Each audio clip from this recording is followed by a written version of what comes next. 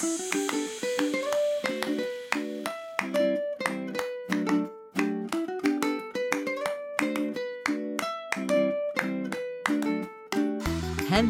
and welcome to Super Great Kids Stories, wise tales from storytellers around the world, which will make you laugh and sometimes cry. Recommended for ages 5 to 105. I'm Kim and I love stories. Hello, Super Great Kids. Welcome to our bonus Halloween edition. This is the second of 2 stories this week. This one is a ghost story told by storyteller Amy Douglas. It's about a girl who doesn't like going to bed. It is a scary story, but it's a scary not scary story because at the end it's funny, a bit like the bloody finger which Tianan told us last week. So, if you're feeling a bit brave, then go for it. But if you have a very active imagination and don't really like scary stories, you'd be better revisiting one of our funny stories like Nancy and the Magic Pot, or Anansi and the Party, or Bikubai and the Coconut.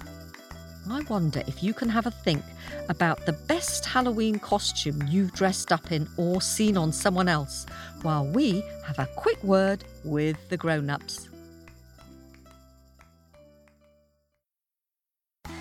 Hello, Super Great Kids. I wonder which is your most memorable Halloween costume. I remember I had one which was a werewolf, but I think some people were just too scared when they opened the door, so I had to take my mask off.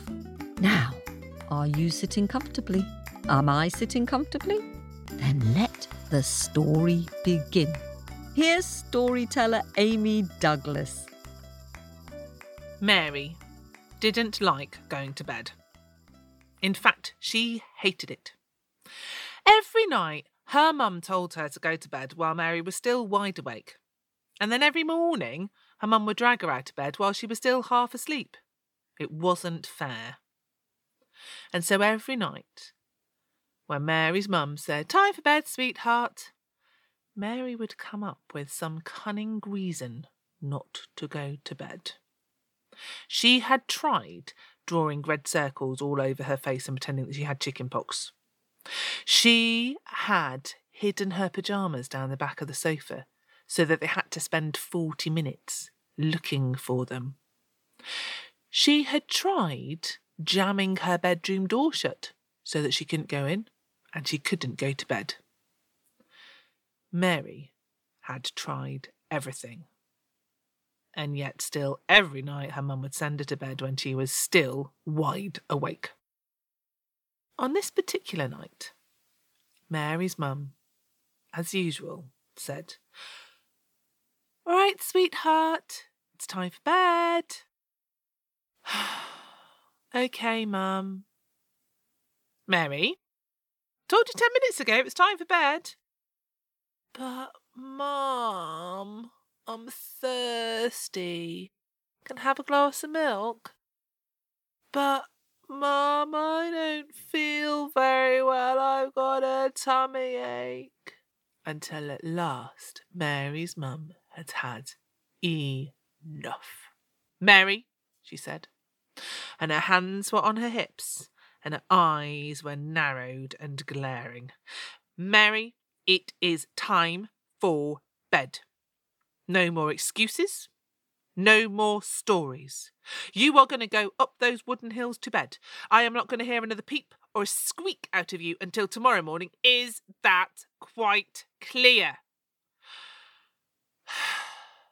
"Yes, Mum." And so Mary slowly went up the stairs, one step at a time. Mary brushed her teeth in slow motion. Mary slowly took her clothes off a tiny bit at a time and crawled into her pyjamas. And then there was nothing for it but to get into bed and pull the covers up. But as she put her head down on the pillow, she heard a strange sound from the window. Tap, tap, tap. It came again. Tap, tap, tap. And then a scraping, screeching sound. Eee! What was that sound? And then it was like the sound of the wind was calling her name. Tap, tap, tap. Mary. Mary. Mary lay there wondering what on earth could be making the sound. Maybe it was a branch being blown against the window, tap, tap, tapping, but there was no tree outside her window. There was nothing outside her window, and yet, tap, tap, tap.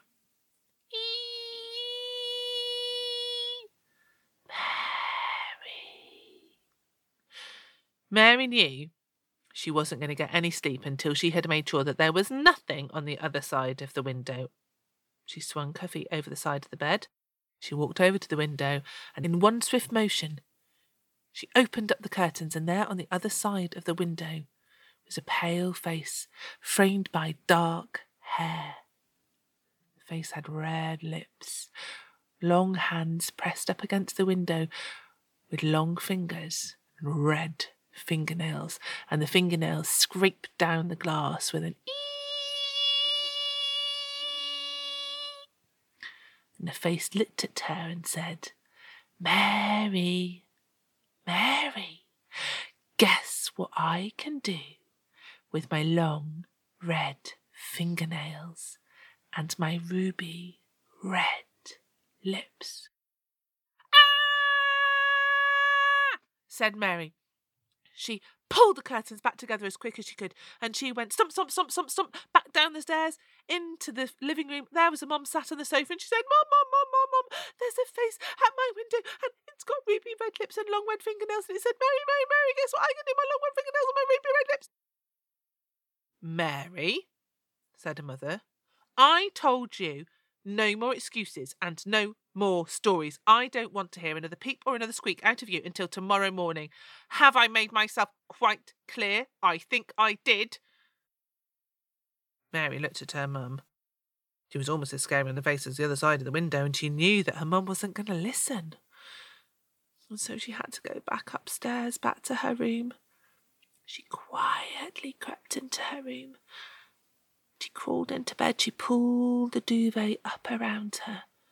But as soon as her head hit the pillow, she could hear, Mary, Mary, guess what I can do with my long red fingernails and my ruby red lips?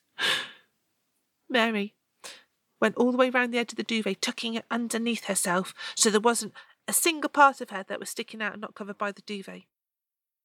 Mary, Mary, guess what I can do with my long red fingernails and my ruby red lips?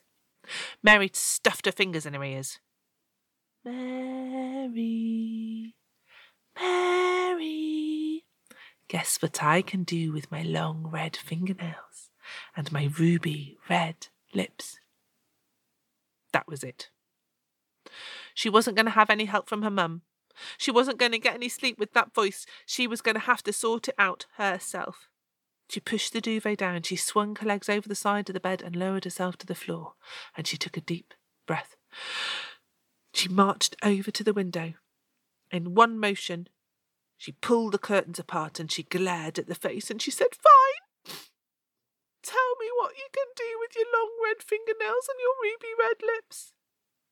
The face smiled at Mary.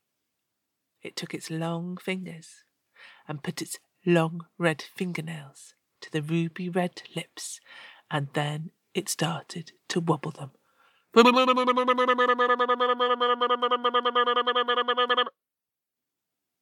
And then it looked at Mary and smiled.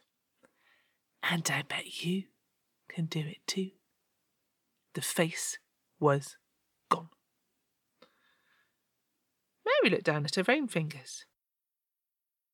She put her fingernails to her lips. She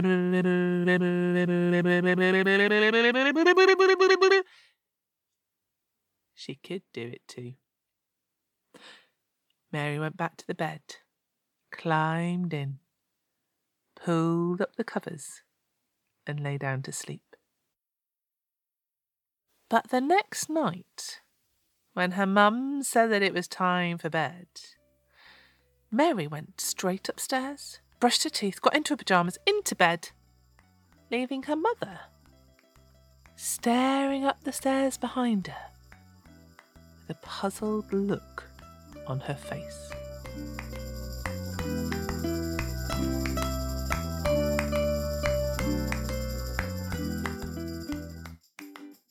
Ooh, well done for listening to that story. Give yourself a pat on the back for getting to the end. Thanks to Amy Douglas for that story. I wonder why you think Mary was happy to run upstairs to bed. Do you think she was hoping to make friends with the girl with the long red fingernails and ruby red lips? Would you want to make friends with a ghost? Well, that's just about it for this week. And for any of you who like scary stories, we are starting a new Super Great Scary Stories podcast for our subscribers. More information about that in our Owlets letter. Have a happy Halloween, and thanks to all our subscribers for making this episode possible. This podcast was produced at Wardour Studios in London.